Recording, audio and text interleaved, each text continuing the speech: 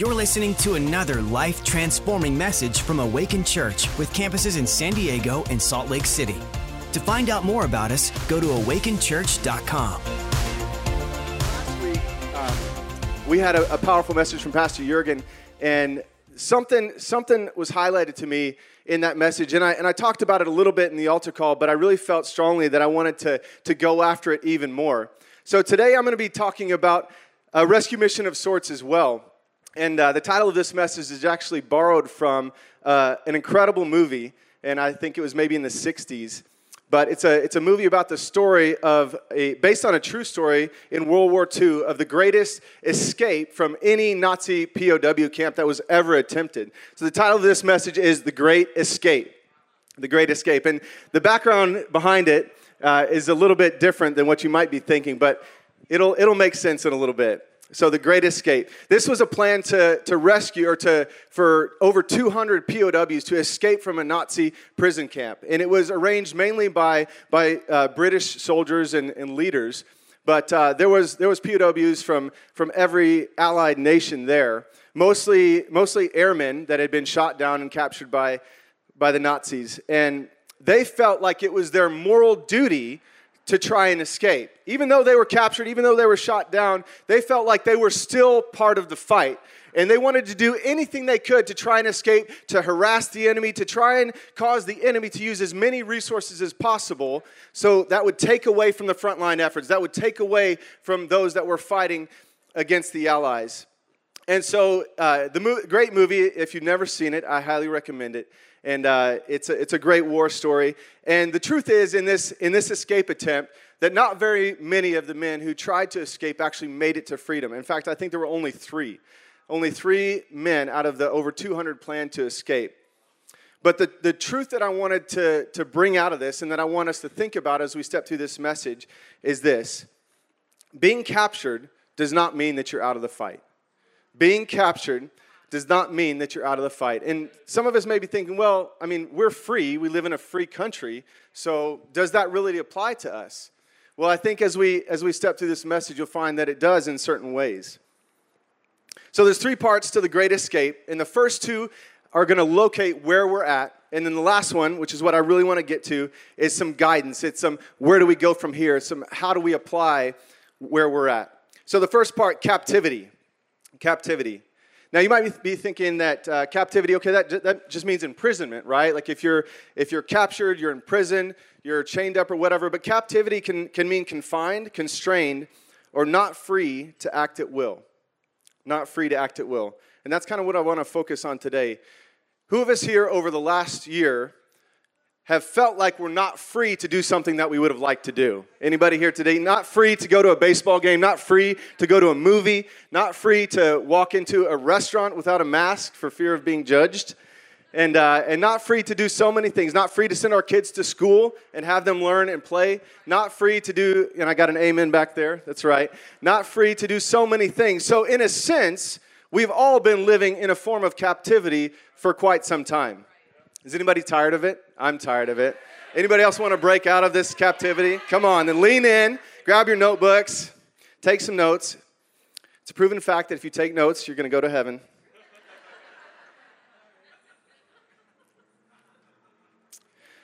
Now, not free to act at will. There's definitely some reasons why you wouldn't want to necessarily act on every will that comes to your mind. And we actually have laws in place to keep people from acting on their will, or at least to provide consequences if they do act on their will in a way that's detrimental to society. So there are some good laws. There are lots of good reasons why, we want restrictions in place to keep people from murdering everybody or stealing from everybody or doing all of those other things that are in the Ten Commandments and so on and so forth. But we also want to realize that there are a lot of laws, and more specifically orders, that have been coming up over the last year that seem less and less about our protection and more about control. So how do you know when a law or order shifts from protection to control? Well, sometimes it's hard to distinguish, but in a lot of cases it's really easy. For example, the cases where the people who create the laws, who create these orders, decide not to abide by them. then you know it's no longer about protection because they're doing it, they're saying not to do it, but they're turning around and doing the exact same thing. You know what that's called? A hypocrite, being hypocritical. And the Bible actually has a lot to say about hypocrites. Now, I'm going to share one with you because I think it'll give us some hope for California in this country. Job 20, verse 5 says this. I'll give you a second to turn there in your Bibles or your phone.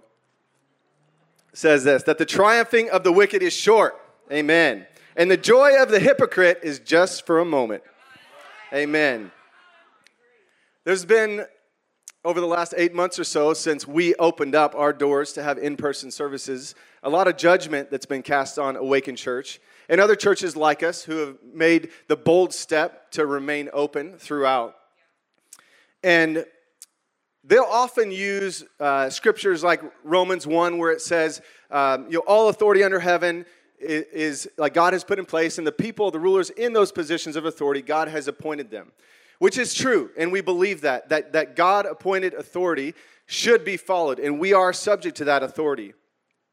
But what a lot of those people, the critics, forget to leave out is that in this country, that the authority rests with the people. The Constitution says that we, the people, have the authority, and we appoint representatives to honor that authority and to honor the will of the people. But so many people in positions of authority have not been doing that. They have not been subject to the authority over them. They have not been listening to the will of the people. And something else that a lot of those critics fail to talk about is if you just read a little bit farther in Romans 13, 3-5, it goes on to explain what that scripture means about the authority. For rulers are not a terror to good works, interesting, but to evil. Do you want to be unafraid of the authority? Do what is good, and you will have praise from the same. For he, the authority, is God's minister to you for good. But if you do evil, be afraid, for he does not bear the sword in vain. For he is God's minister, an avenger to execute wrath on him who practices evil. Therefore, you must be subject, not only because of wrath, but for conscience sake. So the people in position of authority that God has ordained are people that are supposed to be doing good, not evil. They're supposed to be enacting good orders to help people, to protect people, not to control people. They're supposed to be God's ministers. And I know for a fact that there are a lot of people in positions of authority who are not doing things that are in God's best interest, not doing things that are in our best interest, and they're definitely not acting as a minister of God's word. Amen? Anybody agree? So some questions for us as we move forward is, if we believe that we're in some form of captivity that is imposed on us that is not good, and is imposed on us that is not from God's minister, then what are we supposed to do? If you find that you have held yourself being captain, then what is keeping you bound? And also, should we help other people become free? And another question, which is probably we don't have enough time to get into right now, is do other people want to be free? So we'll leave that one to the side for a second, but let's focus on the first two. What do we do? What is keeping us bound? How do we get free? And how do we help other people get free? Or should we? Well, we need to look at what Jesus said. So let's look at Luke 4, 18 and 19. And this is the start of Jesus' ministry. This is kind of where he's announcing his intent to the Pharisees first. It was in a church of the day when he said this. And he was reading from the scroll in Isaiah, "The Spirit of the Lord is upon me, for he has anointed me to bring good news to the poor. He has sent me to proclaim that the captives will be released, and the blind will see, that the oppressed will be set free, and that the time of the Lord's favor has come." So his mission, his goal was to set captives free, but who are the captives? They're the people who are bound by the law of sin and death. The people who are limited in their thinking, they're limited in their understanding of God, and his purpose was to come and to give them life and life abundantly, that they didn't have to be bound by the law. They didn't have to be bound by these unnecessary rules, because the blood of sin and goats cannot atone for their sins, cannot atone for their life. But he was the answer. He was the solution. So if Jesus' mission is to set captives free, then our mission is the same thing. Our mission is to help people understand that they don't need to be bound by the law of sin and death. They are subject to the right, to the good, to the godly authority, but not bound by the law of sin and death. So how do we do that? It is about freedom, and we have to understand that the captivities that we're talking about, if you're saved, it's not about heaven and hell. Jesus did that. Jesus set the captives free so that everyone in hell could have a place in heaven that calls upon his name. So what we're talking about is something different. It is about liberty. It is about freedom. It's about understanding first that we are captive to certain things and deciding whether or not we agree with that, deciding whether or not we want to remain captive. So I want to help you with a few things today. But the first thing that I want to talk about, or the next thing I want to talk about, is what is keeping us bound? What is this cell that we're confined in? And to help me out, I'm going to play a little clip, or have the team play a little clip from this movie that most people recognize. The Matrix is everywhere. It is all around us. Even now, in this very room. You can see it when you look out your window or when you turn on your television. You can feel it when you go to work, when you go to church, when you pay your taxes. It is the world that has been pulled over your eyes to blind you from the truth. What truth? That you are a slave, Neo. Like everyone else, you were born into bondage, born into a prison that you cannot smell or taste or touch. A prison for your mind.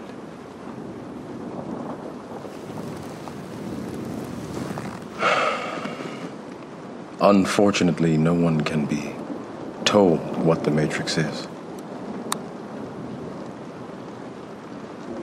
You have to see it for yourself.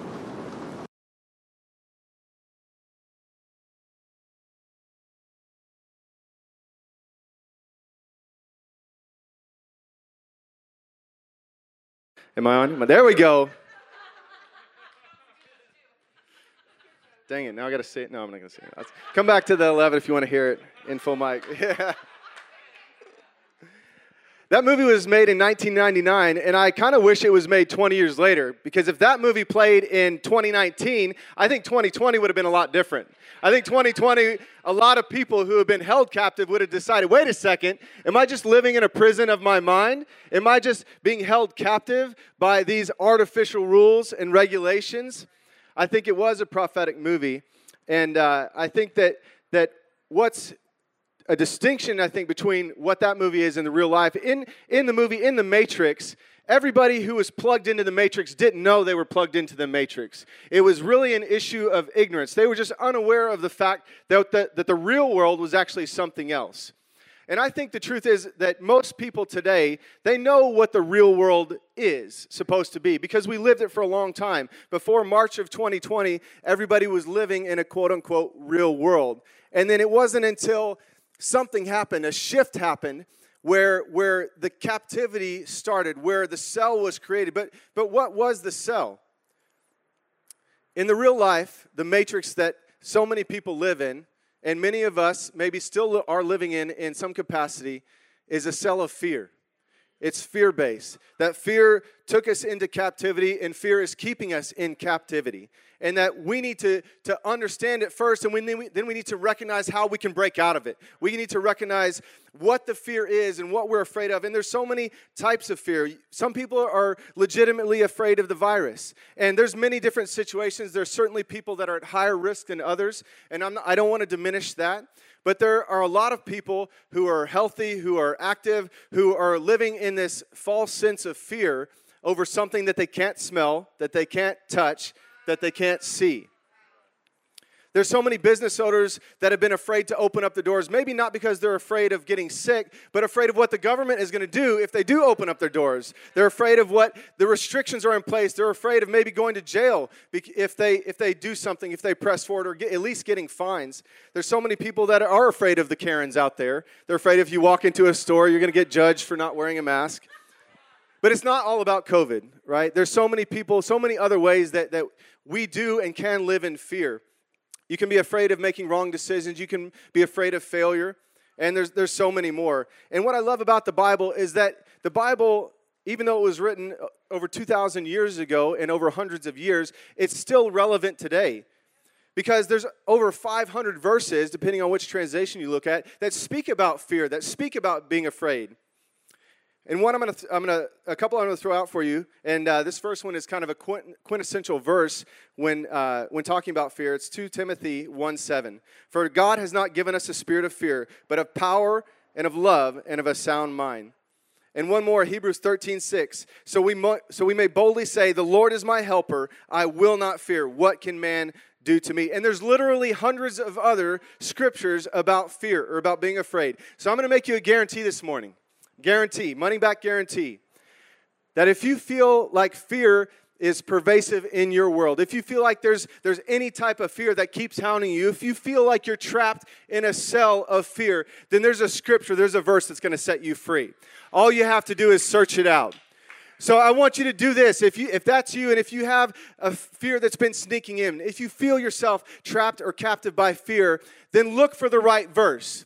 Look, and if you can't find it, then go to your Connect Group leader and ask them to help you find an applicable scripture. And if they can't find it, then come to me.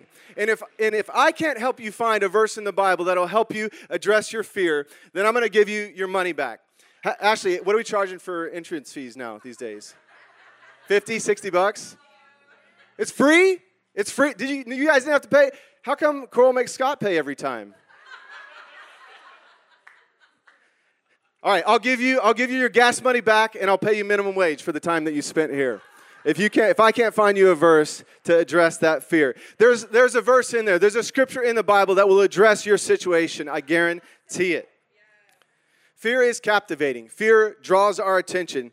It keeps us immobilized. It keeps us in the cell.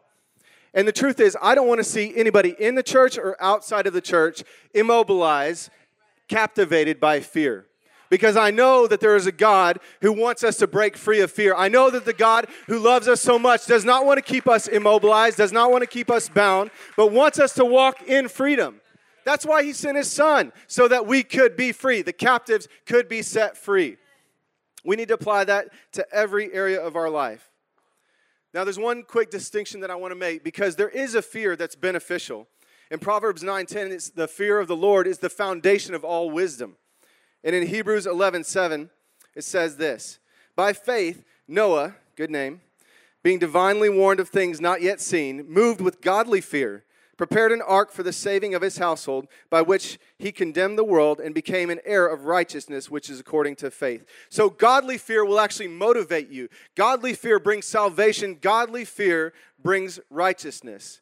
And to go even further, Luke 1:50, it says this: and his mercy is on those who fear him from generation to generation. So there's a fear that releases. There's a fear that sets free. There's a fear that's based in faith. And that's what I really wanted to get to today, the escape. The last part of the great escape is the escape. Faith is the key to escaping fear, plain and simple. Fear is believing that something that you can't see will happen. Faith is believing that something that you can't see will happen. Wait a second. Fear, believing something you can't see will happen. Faith, believing something that you can't see will happen. What's the difference? The source. Fear is from the devil. Faith is from God. And faith distributes a measure, or God distributes a measure of faith to all of us. So we all have the capacity to overcome fear. Mark 11:22 just says, have faith in God. So there's many types of fear. There's many ways that we can be held captive. And I want to focus on 3 specific areas that we all, I think, have faced at some time. Maybe we're facing it right now. And either we can learn to break free, or we can help somebody else break free from these. The first one is fear of failure. Fear of failure. Whenever in my life I've had this fear of failure pop up, several times I've made a fear-based decision. And these have always been the worst decisions of my life. When I make a decision, not out of good understanding or a strong foundation, but when I make a decision based out of fear, it always works out poorly for me. Isaiah 41:10 is a great verse to remember in these times. Fear not, for I am with you. Be not dismayed, for I am your God. I will strengthen you. Yes, I will help you. I will uphold you with my righteous right hand. When we remember this, that we're not supposed to be afraid because God is with us, then all of a sudden the fear of failure just kind of melts away because you know that God can't fail. God is infallible.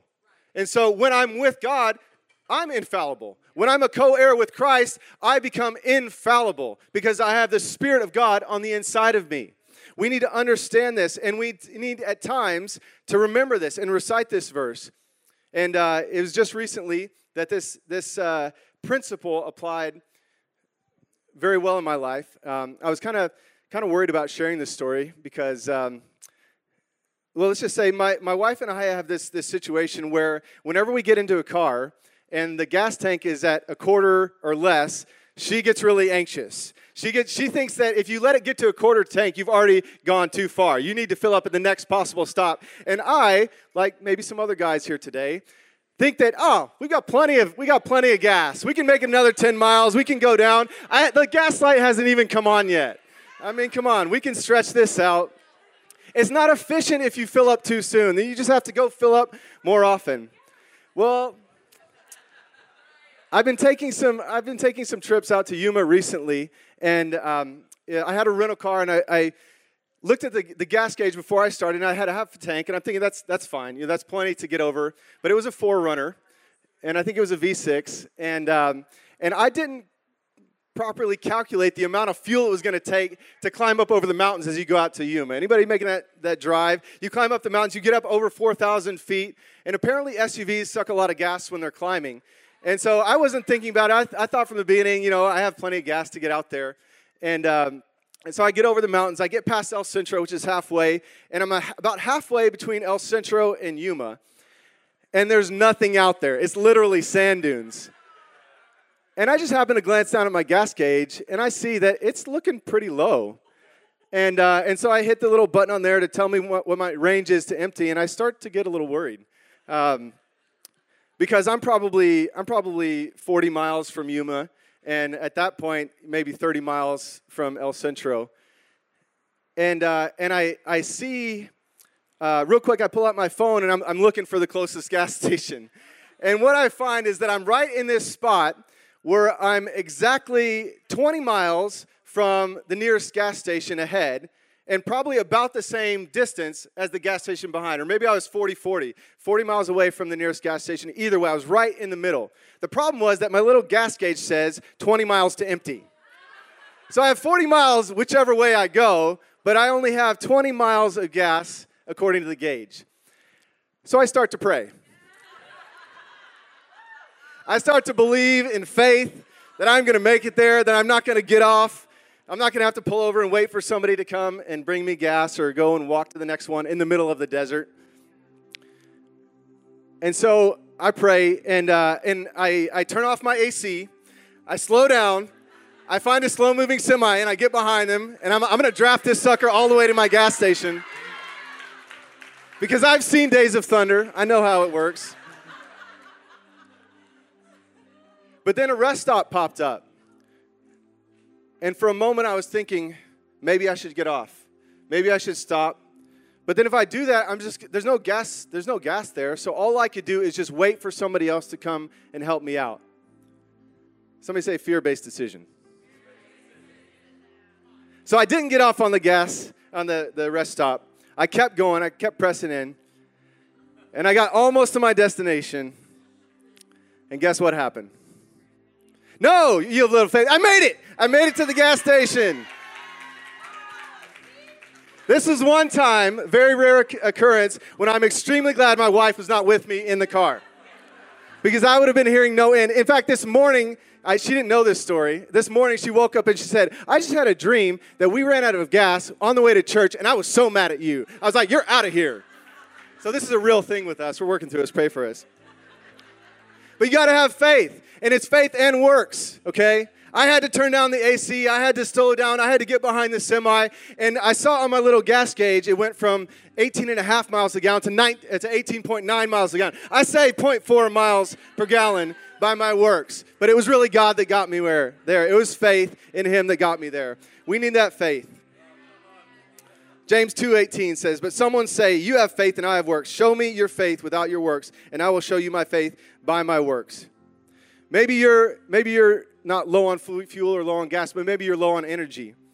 Maybe you have a fear of failure because you don't think you have what it takes to step out and do the next thing that God is calling you to do. Well, I want to encourage you today, don't make a fear-based decision.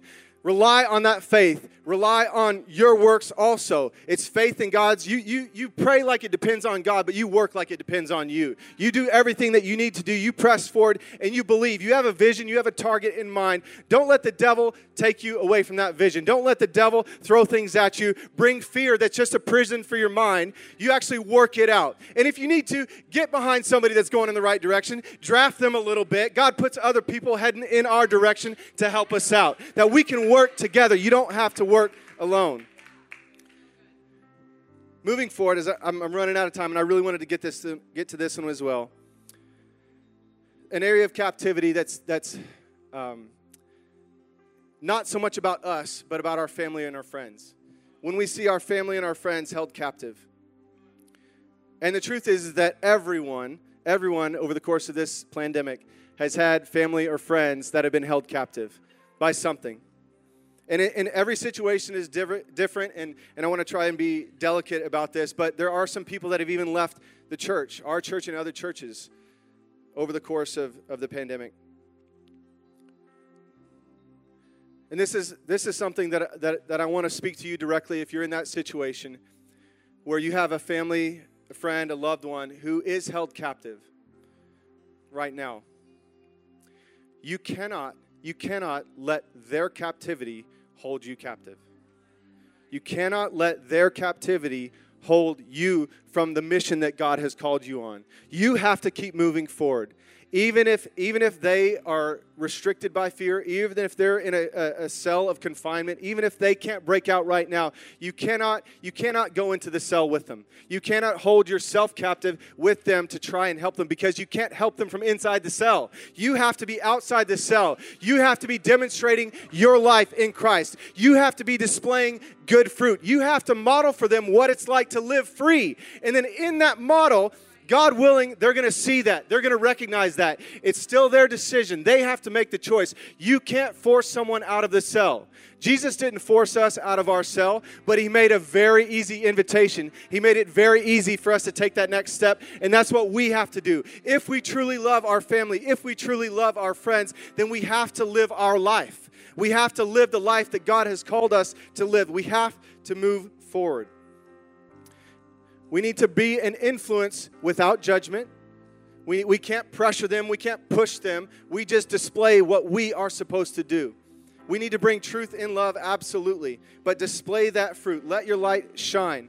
And one of the best ways, like if you're teaching a baby to eat, if you're teaching them about foods, then sometimes you'll try the foods. Sometimes you're sorry if it's baby food that you did. But you try it, you example for it, you model, hey, this is yummy, I'm going to eat this, now you can eat this too. If you're trying to convince someone to work up the courage to jump off a high dive, you say, hey, I'm going to go first. I'm going to show you what it's like. See, I'm fine, it's all good. There was actually an instance when we were on vacation in Hawaii, and there was, on the beach, there was this little jetty that went out, and there was a cliff, maybe 20 feet high, about the size of a 5-meter platform, where you could climb up to it and then jump off into the water. And I love stuff like this, so I climbed up. And when I got up there, I saw this young girl, maybe 20 years old or so, who was just riddled with fear. She was shaking, she was nervous, she was sitting down on the top, and there was a boyfriend next to her and a friend alongside her.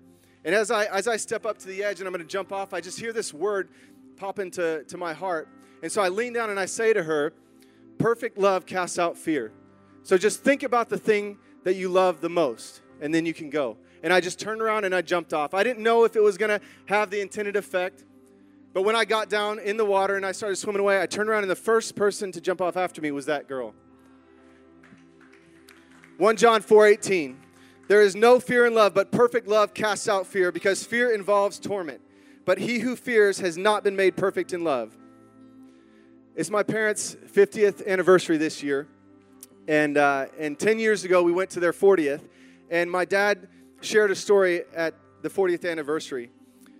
He said that before he got married, he had always had this sense of fear in his life. He had always, especially in the dark, whenever he was alone in the dark, there was this pervasive fear that kept sneaking in.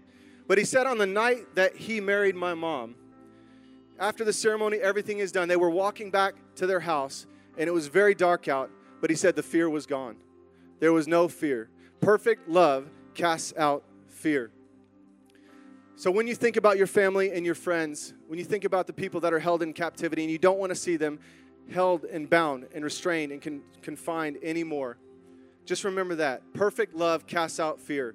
The only way to love them perfectly is to love them through Christ. The only way to love them perfectly is to do as Christ did, to be an example, to be a model, to live your life and move forward. Love your family regardless of their fears and without judgment.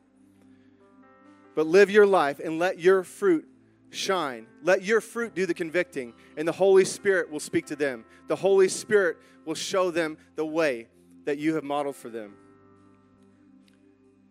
The last one, I'm running out of time, but the captivity that I want to speak about real quickly is a failure to launch.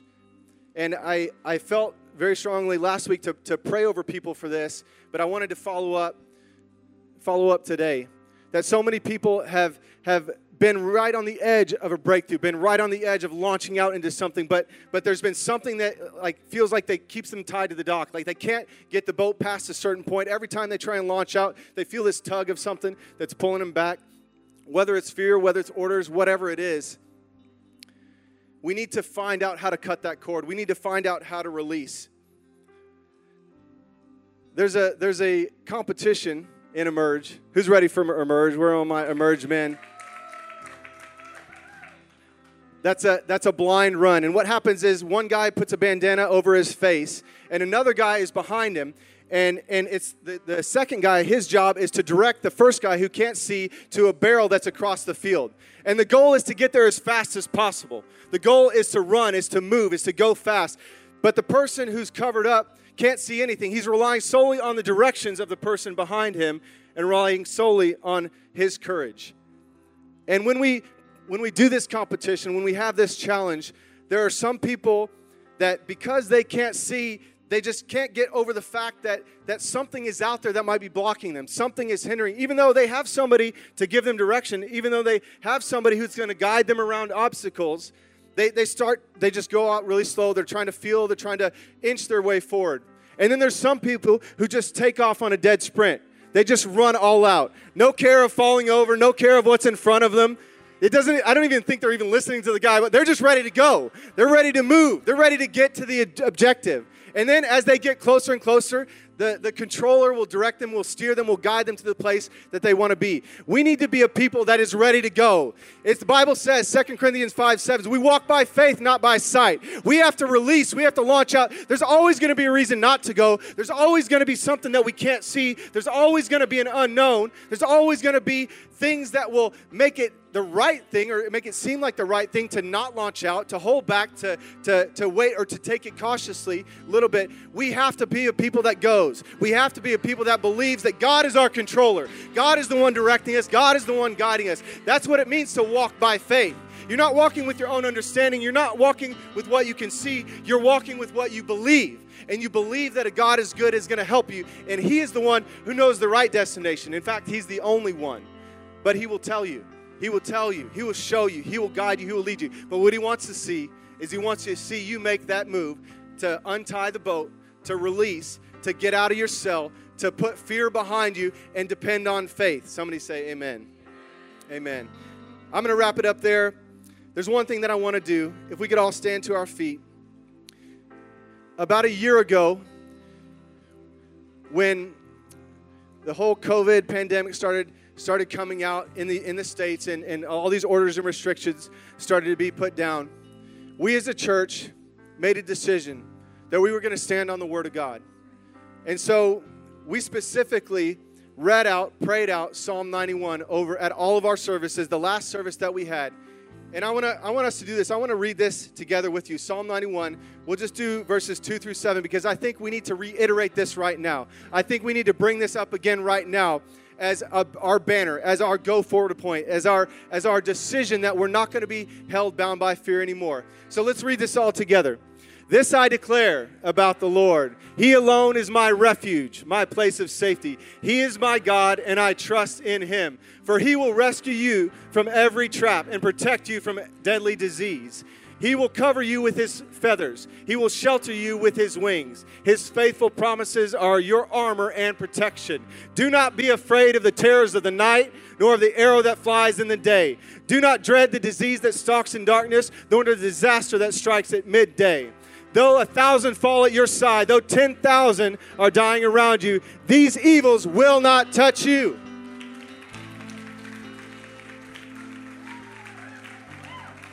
I want to pray for you today.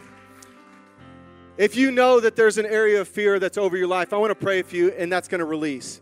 If you know that there's an area where you are held captive, I want to pray for you, and you're going to be able to break free.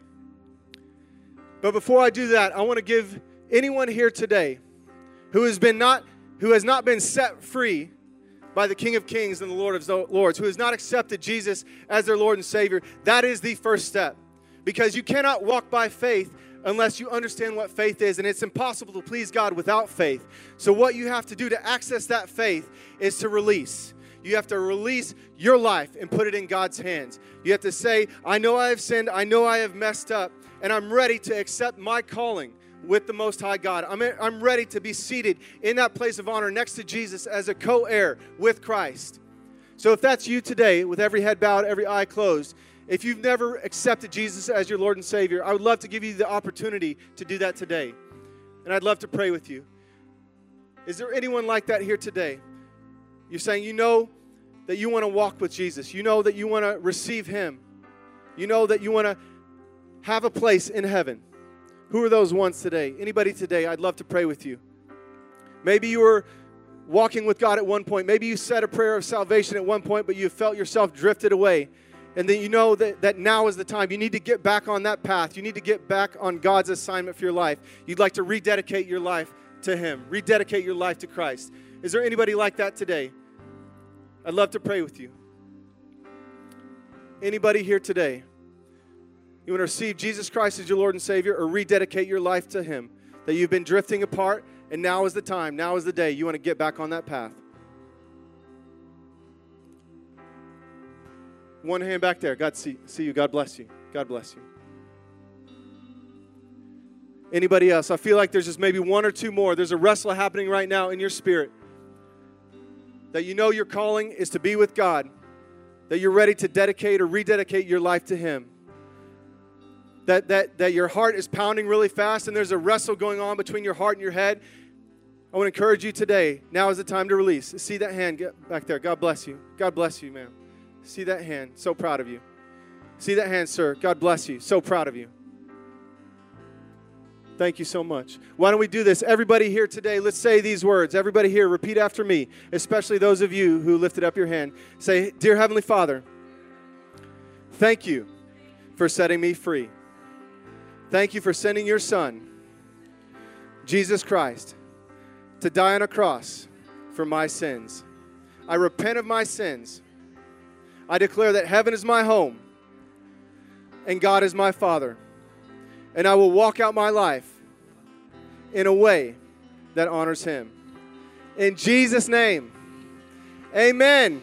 Amen, amen. So proud of you. Any of you who raised your hands, my team is going to be back there in the back. They'd have a gift that they love to give you right back there, waving their hands, waving that gift. We have a Bible that we want to give you and a book called Following Jesus. It'll give you some simple, practical steps on where to go. The Bible, it's 66 books. Sometimes it's hard to know where to start. Well, that's a great little companion, a guide, kind of like training wheels with the Bible. So go back there, meet those amazing people. They'll pray with you, give you those gifts, and love up on you. All right, so what I want to do now is I'm going to have the ministry team come on down.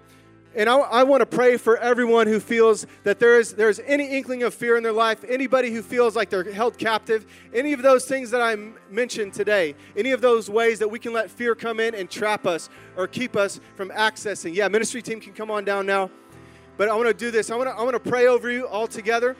And then if you want to come down and receive some ministry from this team, they'd love to pray with you. They'd love to agree with you. And they'd love to help you take that next step, to untie the boat, to get past that cell, to get out of that place of fear, of condemnation, or judgment. Heavenly Father, I thank you for all your people here today. God, I thank you for your word. I thank you for your leading, your prompting in the Holy Spirit.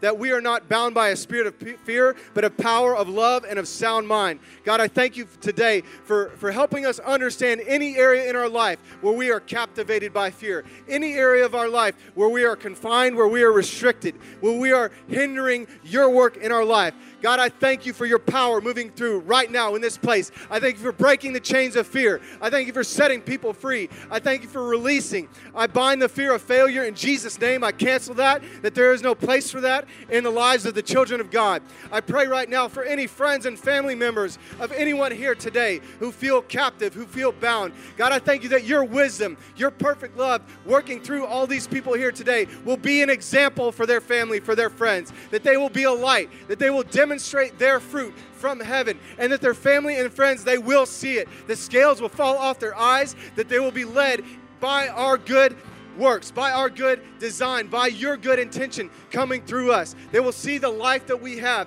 They will see the joy that is on the inside of us and what comes out of us, God, and it will be captivating to them. That perfect love will cast out fear in Jesus' name. God, I pray against the fear of the unknown, that we will step out boldly. We will walk by faith, not by sight, that you are leading us in all paths of righteousness for your name's sake. God, I thank you for your name that's lifted up right here in each and every life. The name of Jesus is above fear. The name of Jesus is above every other name, God. I thank you that we will trust, we will rely on that name in each and every circumstance, in Jesus' name. And everybody said, amen, amen. Thanks for listening. To find out more about our locations, team, and what we do here at Awaken Church, go to awakenchurch.com.